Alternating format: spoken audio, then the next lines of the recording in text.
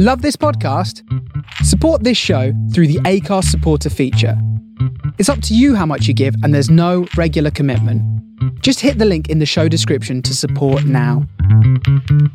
When Shorts Were Short only concerns itself with what was actually a very narrow window in football history when teams wore, well, short shorts.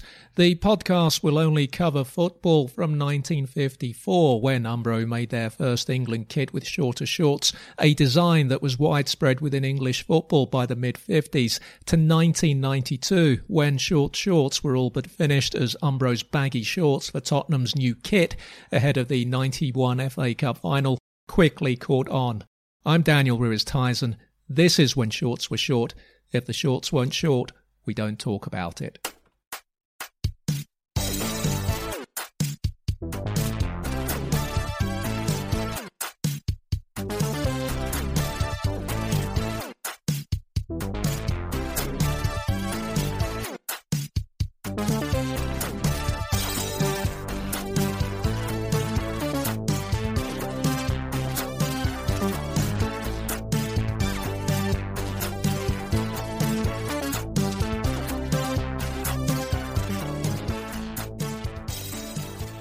Welcome to another Classic Kits 1954 to 92 Patreon special, where guests are invited on to discuss their favourite strips from that era when the shorts were short.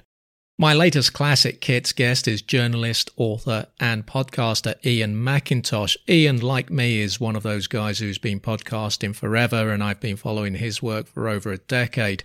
Co-founder of Muddy Knees Media in the summer of 2017, in a move every bit as stunning as David Caruso's departure from NYPD Blue back in '94, for me anyway. Ian, Ben Green, aka producer Ben, and James Richardson all left Football Weekly to launch the hugely successful Totally Football show. In 2020, Muddy Knees became part of The Athletic, and these days Ian fronts the Football Manager show for them. Here's Ian McIntosh.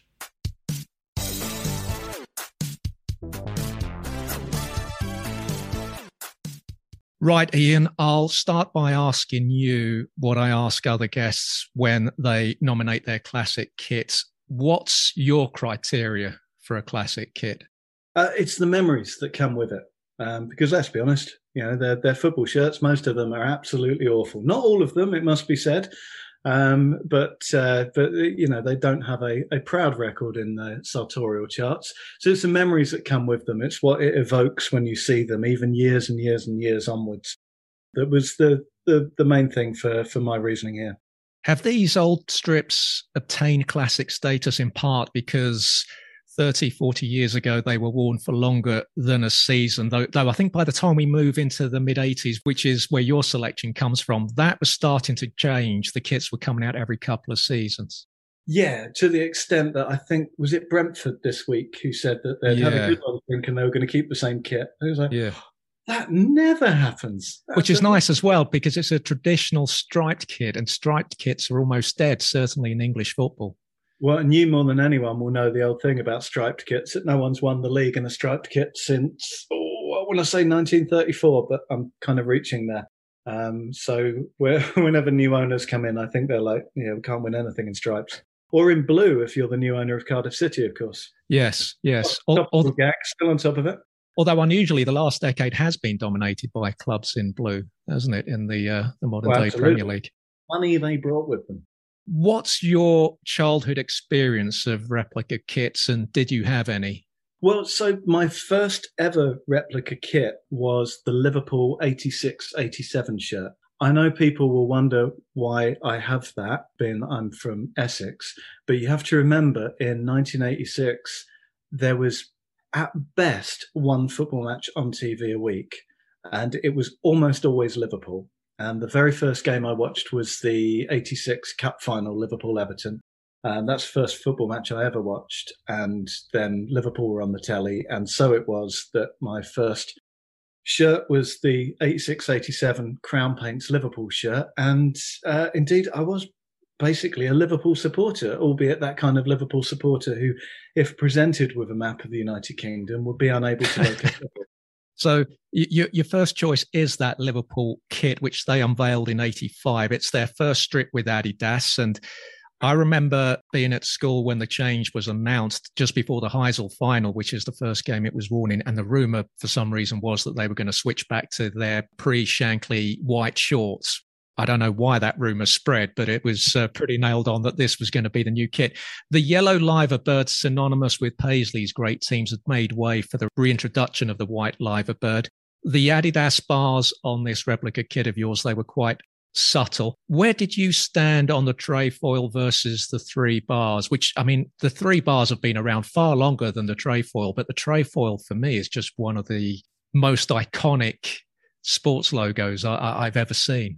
I just, if we're talking about the sort of rounded Adidas logo, I mean it's just beautiful, isn't it? It always, for some reason, it just gave off sort of flying saucer vibes, like landing flying saucer vibes that I always quite liked. And I'm definitely in on that. But the three stripes on this kit are what works for me. And I think it would have been 10 years later that Trainspotting came out. And you've got the iconic picture of Renton in I want to say it's like a yellow Adidas shirt with the blue stripes, but it's a very, very similar sort of vibe to this kit. And so suddenly it was all fashionable again. And speaking from personal experience, those sort of Adidas shirts were all I ever wanted to wear. So it's got that timeless thing in it. There was a Liverpool shirt very, very similar to this, but the crown and the paints were on the same horizontal line. Yeah, I was trying to find that this morning. I couldn't find it, but I vaguely remember that. Yeah, I definitely remember that. And they've swapped it round now, so it forms more of a compact shape. So clearly a graphic designer's got involved finally somewhere down the line. And when you go up close on this shirt, because this is the first football shirt I ever had. I studied this more than I studied for my A-levels. And you've got these very, very thin, almost invisible pinstripes. And on one line, you've got that beautiful Adidas logo. And on the other, you've got the Liver Bird running up and down through it. So this wasn't just a sort of symbol of, the only football team that was ever televised in the 80s. This was kind of, oh my God, this shirt works on so many levels. There was a yellow trim on the V-neck collar, red and white trim, three stripes on the shorts and socks. As you say, Crown Paints was the sponsor. The kit was, as I say, it made its first appearance in the tragic Heysel final against Juventus without the sponsor's logo. Joe Fagan made way for Dalglish after that final, and an astonishing move for a big club in any era to go for a young player manager, albeit in Liverpool's case, its greatest ever player. It received a lot of press coverage at the time, but understandably overshadowed by what had happened at Heysel. Player managers were fairly common back then. These days, the manager's job has become so huge, it's unlikely we'll ever see something like that again, surely. Yeah, I mean, the only scenario in which you could see it happening would be in something like what we've got right now, the COVID crisis, where you all of a sudden lose 10 or 11 players. And I think there was a moment with Liverpool in 91, 92, where they had to re-register Sammy Lee as a player. I think he was probably only about 39 or 40 at the time, but he was re-registered and sent off to the reserves to get his fitness back. So possibly only in a scenario like that. The manager's job itself is too much for one person now, which is why you've got technical directors and directors of football. The idea that they could actually be a professional footballer at the highest possible level while carrying out such a stressful job, it's unlikely to ever be seen again. But it's incredible. I didn't realise until I read his book, Howard Kendall was player manager as well, just at Blackburn and then very briefly at Everton. It means that we would get visuals such as, I think, the 86 final where the player manager is actually coming out with a team wearing shorts, and you don't see too much of that nowadays. I've always thought it's very strange when you get managers who wear shorts on the dugout. But in fairness, Dalglish had a perfect excuse, given he had named himself on the subs bench. And this was the very end of his playing career. He was starting to phase out by this stage. But you get any younger listeners with this, they'll just sort of have an idea of him as this sort of grim-faced Scotsman, but just such an incredible player who could make space that didn't exist pretty much by sticking his arse out at a right angle and then just taking a turn. He was such an intelligent footballer. There was an interview with David Priest, who was on Totally Football Show many, many times. Wonderful man. And Dalglish had come, I think, to Sunderland, just in a sort of vague consultancy, helping out on the training ground kind of way. And David was saying that he was getting the strikers and he was showing how you could tell where the defender was. And he repeated the trick over and over again. I can tell where you are without even turning around. I can tell where you are. And it was only at the end he went, look at the shadow. Look at where the sun is. I can tell where you are. All I have to do is look at the shadow. I don't even have to turn my head. And it was just like those little edges that he could bring to his game just to open up the angle for the pass, just get that little bit of room. His pace had completely gone by this point, but it didn't matter at all. He was still incredible. English football has been spoilt, certainly in the last 20 years, with some of the outstanding foreign players that have come to play the game. But we're almost embarrassed or reluctant to say, hang on, people like Kenny Dalglish, people like Brian Robson, people like Graham Souness, they were as great as the foreign players that have graced our game over the last 20 years. I mean, Kenny Dalglish was just an extraordinary talent. Yeah, he was sensational. Brian Robson doesn't get anywhere near the credit he deserves. He was two midfielders wrapped into one. He was everything. You don't often get that combination of bottomless stamina and incredible technique and incredible composure. He was incredible. And one of the other kits, one of the I'm going to talk about, the memory is of Brian Robson trying to pop his shoulder back in while he's wearing it. Yes, I'm looking forward to chatting with you about Brian Robson. You wonder what he would have been worth back in the day. And also, he used to do it, I think, sometimes on up to 33 bottles of Budweiser, if I remember a 442 interview correctly. So this first Liverpool side of yours, this was the first Dalglish side before the radical reboot in response to Everton's threat and domination of the game in the mid-'80s. And that reboot involved bringing in John Barnes, Peter Beardsley, John Aldridge to replace that goal machine, Ian Rush. And this move is about a year away when you're sitting there watching your first cup final. This Liverpool side, the early Dalglish side, you get many non-older Liverpool fans remarking from time to time that, like all pre-'87 Liverpool sides, they'd go away from home, they'd be boring to watch. It'd be Hansen to Lawrenson to Hansen to Grobbelaar, and playing the kind of football that you could not get away with now in this era of live television football. Absolutely. And, the stories of the training at Liverpool are legendary, that they just go in and play five-a-sides. And people will quite rightly point out that it was often a little cuter than that the five-a-side game they would be playing, the teams would be picked to mirror what they were up against that weekend, or they might have the five-a-side team pushing further out to encourage certain patterns of play. But yeah, it's a very different Liverpool team. It's a Liverpool team that's missing Graham Souness. Of course, Phil Thompson, I think, has gone by then. Alan Kennedy is dumped as left back. So it's a team in transition, which makes what Dalglish did in 85-86 all the more extraordinary, to be only the third team that century to win the double, only the fifth team ever. And they didn't even start that well. They had a very mixed start. There's another thing that people forget, is that it was Ron Atkinson's Manchester United who I think won their first 10 games. And that was supposed to be it. Title drought's over. Liverpool are in transition. And by the end of it, of course, United have fallen away. West Ham, it turns out, are the surprise package. And Liverpool just about pip Everton to it and then beat them in the cup for good measure. It's a funny one. They're one of the most successful Liverpool club sides, not counting European competitions, but they weren't a patch on the teams or the team that was to be developed 2-3 years later. How Everton didn't win the double that year themselves is, for me, it's 35 years on or whatever it is. It's still incredible because they were arguably the stronger side. Yeah. I mean, this was an Everton side that had turned over Bayern Munich in Europe the season before and was expecting to be playing in the European Cup. It was a team that Howard Kendall had just, astonishingly, he had 7 big transfers when he first took over, and only one of them, Neville Southall, worked out. But he was granted the time and the extra funds, and that Everton team, again, it's another one that often gets overlooked. Players like Kevin Sheedy, Peter Reid, they're just outstanding footballers. So it was a good time for football on the Northwest. Your next choice is the England Umbro 84-86 home strip, the first of their renewed association with Umbro after the Admiral years. It was first worn against France in a 2-0 defeat in the Parc des Princes as England fell to the majesty of Platini and co. It saw the reintroduction of the navy blue shorts after the lighter blue of the Admiral era. Did you prefer this return to more traditional England colours?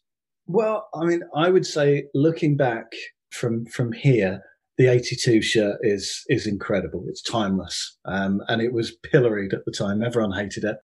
That was a little bit before my time, but there was everything in this shirt is so bold, like the big, thick V-neck collar that's taking no prisoners. None of this rounded nonsense with a little popper that you get in 1990. I know everyone's going to say 1990 is a classic shirt, but for this was a chunky collar and a big fat badge and dark shorts, apart from against Argentina when it's very, very sky blue shorts. Yeah.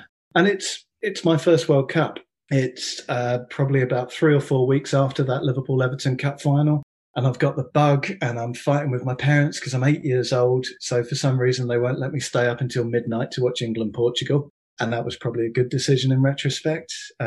So I'm grasping for snatches of football on the news to find out what's going on, or reading teletext. Page 302. Football 302 teletext. for your headlines, 312 for your 7-page news brief, and that's where the money was. That was my favourite bit. Let that scroll by, have a cup of tea in the morning. But yeah, it's extraordinary. These were in the days when FIFA, when they put a World Cup in a region, they played at that region's time zones. Now, of course, if you've got European teams playing out of their time zone, they'll move heaven and earth to make them kick off at 11 in the morning local time, just so they don't lose the TV money. The first 2 games of this tournament were late night. In fact, I think the first 3, I think Poland was quite that was late. a late night. Yeah, I didn't watch that one. Late for an 8-year-old anyway. But by now it's like, whoa, it's all happening. So my memory of this is just sitting in my pajamas for England, Paraguay, and then, of course, England against Argentina, and just completely falling in love with the game. I mean, I watched every, what were they, 6 p.m., 7 p.m. kickoffs, the early ones. I watched every single one. And it got to the point my parents just gave up trying to send me to bed. They'd let me sit down and watch. And every now and then you get extra time, which is like bonus time, not having to go to bed. So that was where I was properly fell in love with the game. And of course, where, try and explain to an 8-year-old why the entire world knows that the Argentine number 10 cheated, but they're not going to change the result. It's just one of those things. I've never felt so embittered in all my life. This kit, for the time, is quite a traditional kit because football strips were starting to get a bit busier at this time. But you've gone for a really traditional look, a nice clean look. It had, as you say, a big chunky V-neck. I think it's got some red and white trim in it. Navy blue cuffs, again, featuring the red and white trim. A navy blue Umbro double diamond on the right, the 3 lions on the chest, and the Umbro double diamonds incorporated into the socks. The earlier England side under Bobby Robson had failed to qualify for Euro 84. It had been a troubled start to his reign. And I recall as a kid going to a number of their Wembley games, 83, 84, very unpleasant atmosphere, particularly the Soviet Union, I remember. And now we live in a time where Bobby Robson is rightly venerated. But at the time, I still to this day haven't seen a manager cop that level of abuse from both fans and media. It was an extraordinary transformation by 1990. Yeah, I tell you, if you're listening to this podcast, you'll love this book. Daniel Storey's book on Bobby Robson with England is, even for those of us who sort of remember the tail end of it, it's mind-blowing, the level of abuse that he gets in the build-up to this tournament. It's the nastiness of it. It's the thing about him coming down the tunnel and he's got to take his overcoat off because it's covered in spit. It's really, really grim. And he's working at a difficult time in English football, particularly towards the end. You don't get the chance to see what these guys are like against the best in Europe because they're not in Europe. Tactically, the game hasn't really developed very much. It's all pretty kind of pragmatic and get it up in the air because the pitches are terrible. He's got some brilliant players, but as we've alluded to, Brian Robson is stricken with injury problems. Doesn't discover Gary Lineker until quite late. Mark Hateley was supposed to be the man. He had a really decent strike rate. Yeah, who obviously, there was a lot of respect for because he was out in AC Milan doing particularly well. So it was a really strange time, and it looked like the World Cup was going horribly, horribly wrong all over again. And then it turns around. He finds that chemistry between Peter Beardsley and Gary Lineker. And there it is. You've got suddenly a team that looks like it could actually win the World Cup. And now we come to Brian Robson. I associate this kit with Brian Robson more than anybody. Always referred to around that time as the country's most complete player. And in recent years, every time England have gone to a World Cup, there's always an injury issue. But I would argue that I think the 86, leading into 86, and all the interest and worry over his shoulder dwarfs anything that we might remember with Beckham and Rooney in recent years. I mean, Robson, it's the country didn't believe anything was possible without Brian Robson. He was that good. It's good to see this documentary out now, because I'll ask you this. When talk turns to Manchester United's numerous great midfielders of the Ferguson era, these days, I rarely see Robson mentioned. It's almost a generational thing. It's a difficult one. It's a funny one, because his reputation has obviously been tarnished by his managerial career. But his managerial career wasn't even that bad. He got Middlesbrough up and kept them up for a period of, possibly a little bit unlucky to go down with the point deduction that sent them down on the final day. And anyway, it shouldn't matter. Nobby Stiles wasn't a particularly good manager, and his reputation came through. Bobby Charlton wasn't a good manager. His reputation came through. Brian Robson as a player, honestly, God knows what he'd fetch in the transfer market. Anyone who was excited about Paul Pogba joining Manchester United or Naby Keita joining Liverpool, where both moves were seen as like, this is the final piece of the puzzle. Robson was better than both.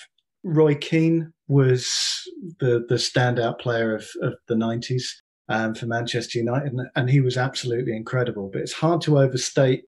I think Robson, in comparison to all of the other players around him in England at the time, the golf was so great. He was genuinely world class. The tragedy for Robson was that by the time United had a side deserving of his talents, he was too old. He was phased out. It was sad to see, suddenly that a man who's been captain of United for over a decade has to lift the trophy up with the vice captain, Yeah. Yeah, he was still getting in the team every now and then. But I mean, Mike Phelan was getting in the team every now and then on the basis that you only had two subs. So you wanted to know whoever you put on could play multiple positions and do a decent job. And Robson's time was very limited. It was good that he got to do that, and I thought that was that was a great thing for Manchester United to do, to make sure that he was one of the people lifting it up. Lastly, on that England kit, you alluded to it earlier, Robson's shoulder injury. Now, I've always had a fantasy about injuries, just the level of attention that you get with a dramatic injury. Lineker's bandaged hand at the Mexico 86 was brilliant. Reminds me of Cantona 94 FA Cup final. It's a good look. But if I could have had a dramatic injury, I think it would have been Robson's shoulder injury. That playing in a montage, Lachrymose music, and Robson looking distraught. It really, even now, I can still watch that. Yeah, it's that perfect combination of the fact that even if you never experienced it, you would still rank it as one of the most painful things to happen, just because you've heard so much about it, like losing your shoulder like that. And then there's the kind of the inevitability of it, because it's happened so many times, it's going to happen again. And obviously it's going to happen right before the World Cup as well. But Gary Lineker's one, that just reminded me that at school, on at least one occasion before going out at lunch to play, I'd wrap toilet roll around my to look just like Gary Lineker. And it should have been 2-2. John Barnes came on, I think, for the last 10 minutes against Argentina, put in one cross that got us back to 2-1, and then he put in another cross, and it's like Gaza 10 years later at Wembley. I can watch it as many times as you like, and I still can never figure out how Lineker hasn't reached it. England against Argentina with Brian Robson, 2-1. Does that still happen? Yeah, because Maradona was so good.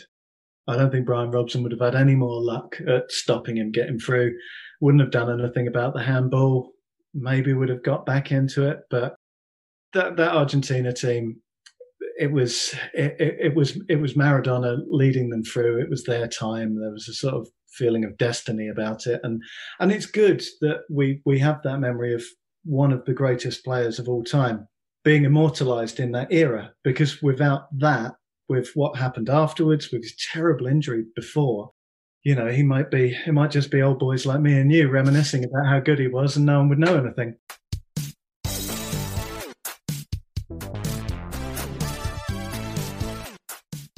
Thank you for downloading When Shorts Were Short. You might be interested in supporting the show's Patreon page. Supporters will get each new episode a fortnight early, as well as bonus episodes exclusive to patrons. Show your support for the podcast at patreon.com/Shorts Were Short. Your support for the podcast is appreciated. If the shorts weren't short, we don't talk about it.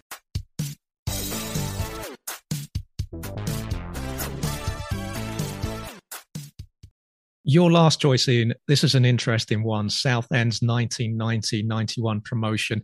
This was their second successive promotion. And just before I ask you a little about that era, this is your local team, is it?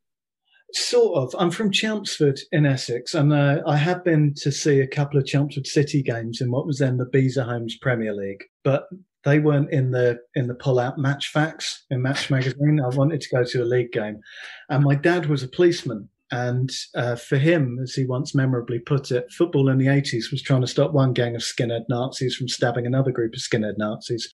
He was a West Ham fan when he was young, but he was, I'm not taking you to West Ham. That's not happening.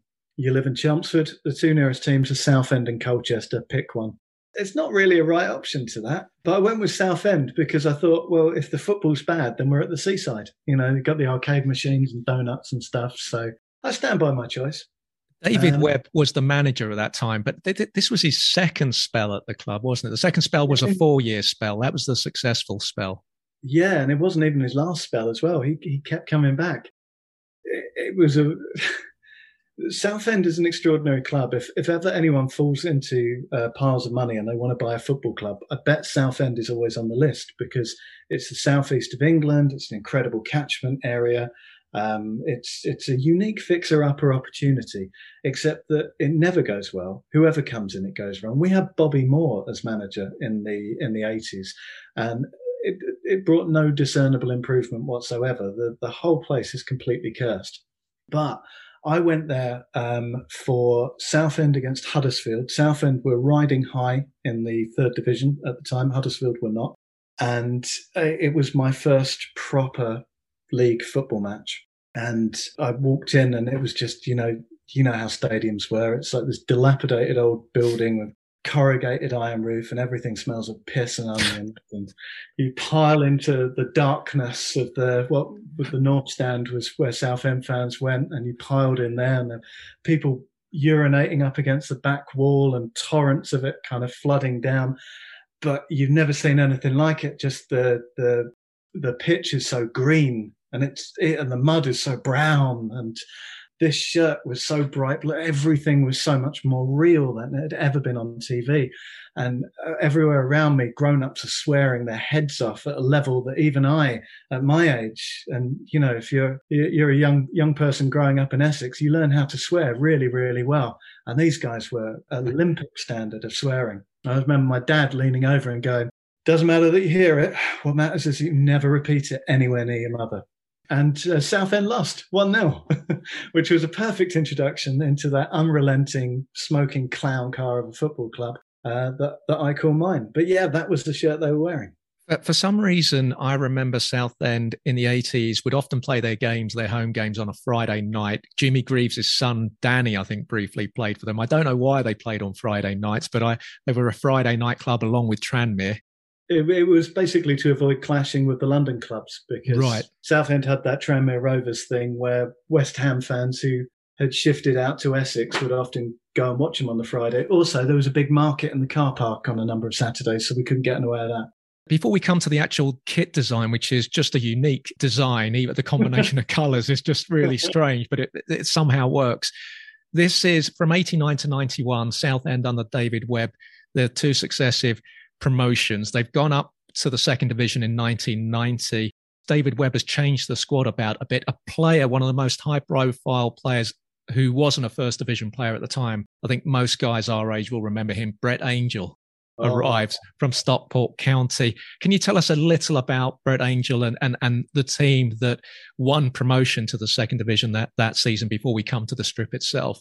Yeah, so it was great. It was the kind of thing that that you would say would never be repeated, except it was repeated by one of the players, Steve Tilson, who ended up doing it between 2006 and 2005 and 2007. But it was a proper team of just blokes, and for some reason it all just clicked.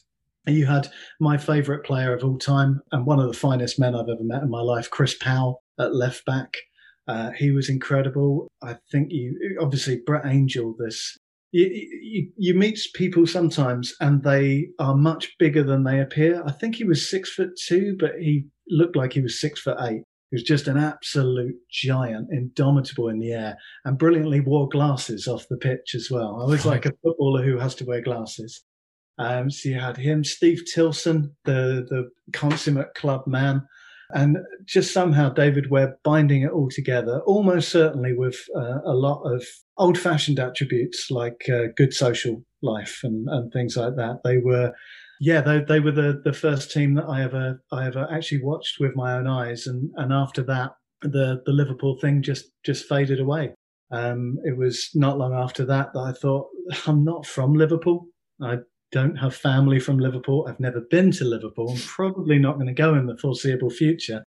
I think I might actually be a Southend fan. I think that's the interesting thing, that I think I am one of the very few people who has been an inverse glory supporter and deliberately moving away from one of the most storied clubs in world football into what I would have to say right now is pound for pound one of the worst football teams that's ever existed in any nation. David Webb gets them up in 91, and there's I think a very brief spell in early 92 when they're actually top in the second division. This is the season when the Premier League has been formed. But then David Webb resigns in the spring. What do we know about that? Yes, it's an hour and a half. Southend beat Kevin Keegan's Newcastle 4-0 on New Year's Day in an early kickoff, and for an hour and a half, Southend are halfway to the Premier League, and then it all falls away in the second half of the season. There are all sorts of internal rows. If you ask anyone in Southend and they're not being recorded, they might offer up theories of why this happened. Among many of the things that they might say was that they felt there was a fear within the club that the prospect of the greater scrutiny on certain areas of the administration might cause problems. I don't know if any of that's true in all seriousness. It might just have been a very, very small club that just ran out of steam or felt the pressure a bit too much. But by some distance, that was the high watermark. There were some entertaining moments to come afterwards. Ronnie Whelan came over, which was two worlds colliding. And there was, of course, a brief period where with Southend in the top six in the second division and Liverpool in the bottom six in the top division, there was a plausible scenario in which they'd swap places. And it was all right under Ronnie Whelan, but largely because he could score a free kick from pretty much anywhere on the pitch. And I think that might have artificially inflated things a little. That Newcastle win, I think it might have been just before Keegan arrived. I think that might have been Ardiles. But was that the high point in Southend's time in the second division? Was that side at its peak?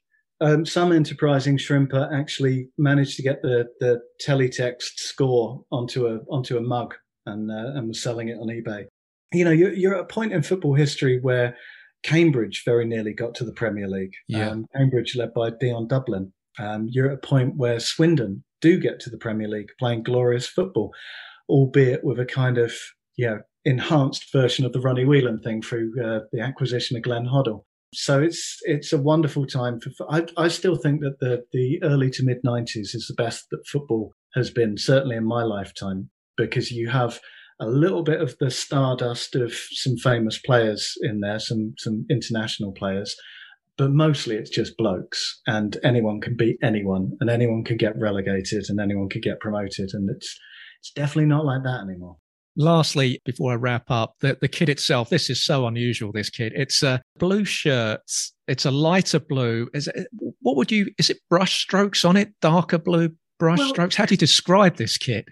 So it looks like at some schools, there were walls that if you threw water over them, it was almost like painting them. And often, being schoolboys, you'd spit on the wall to kind of paint it. So it's a sort of light blue background. And then it looks like someone's kicked a wet football against it again and again and again. So you've got these kind of great big ugly smudge marks on it. I like the blue and the yellow. I still think that Southend's problem started when they dropped the yellow from their kit and went back to blue and white. But the thing I love about it is that the shirt sponsor is Hi-Tech.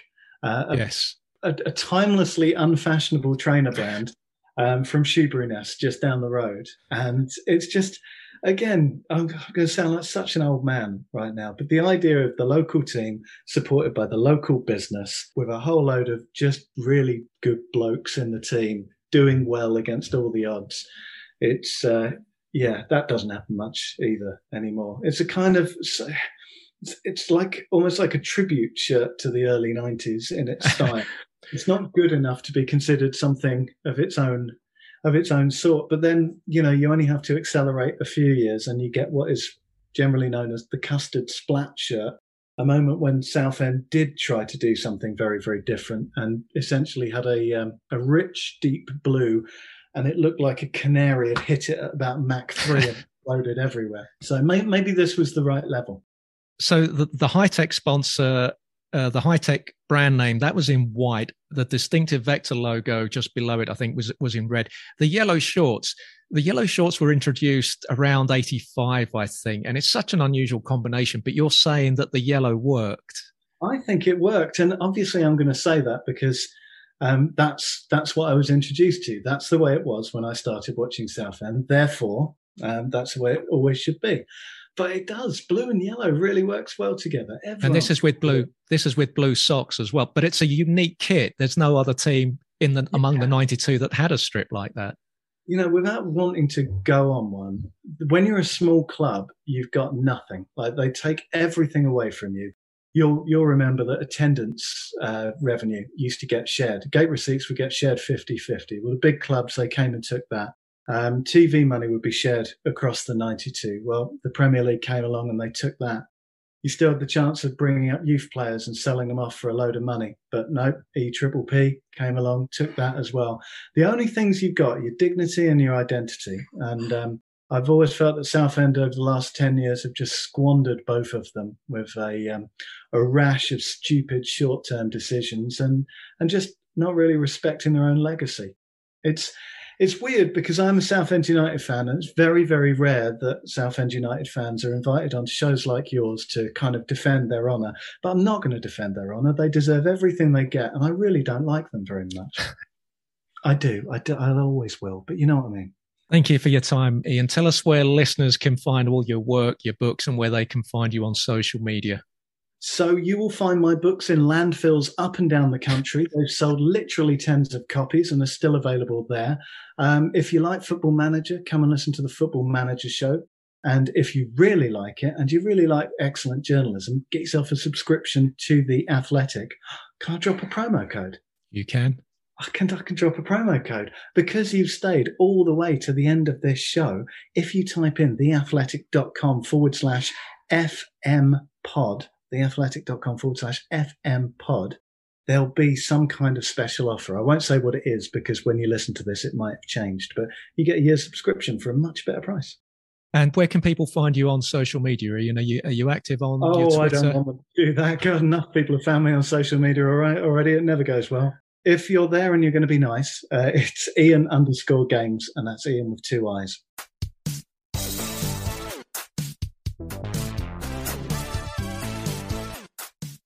Thank you all for listening. There'll be another Classic Hits 1954 to 92 out shortly. Quite a few of these have been recorded now, and they'll be part of a steady flow of Patreon exclusive content.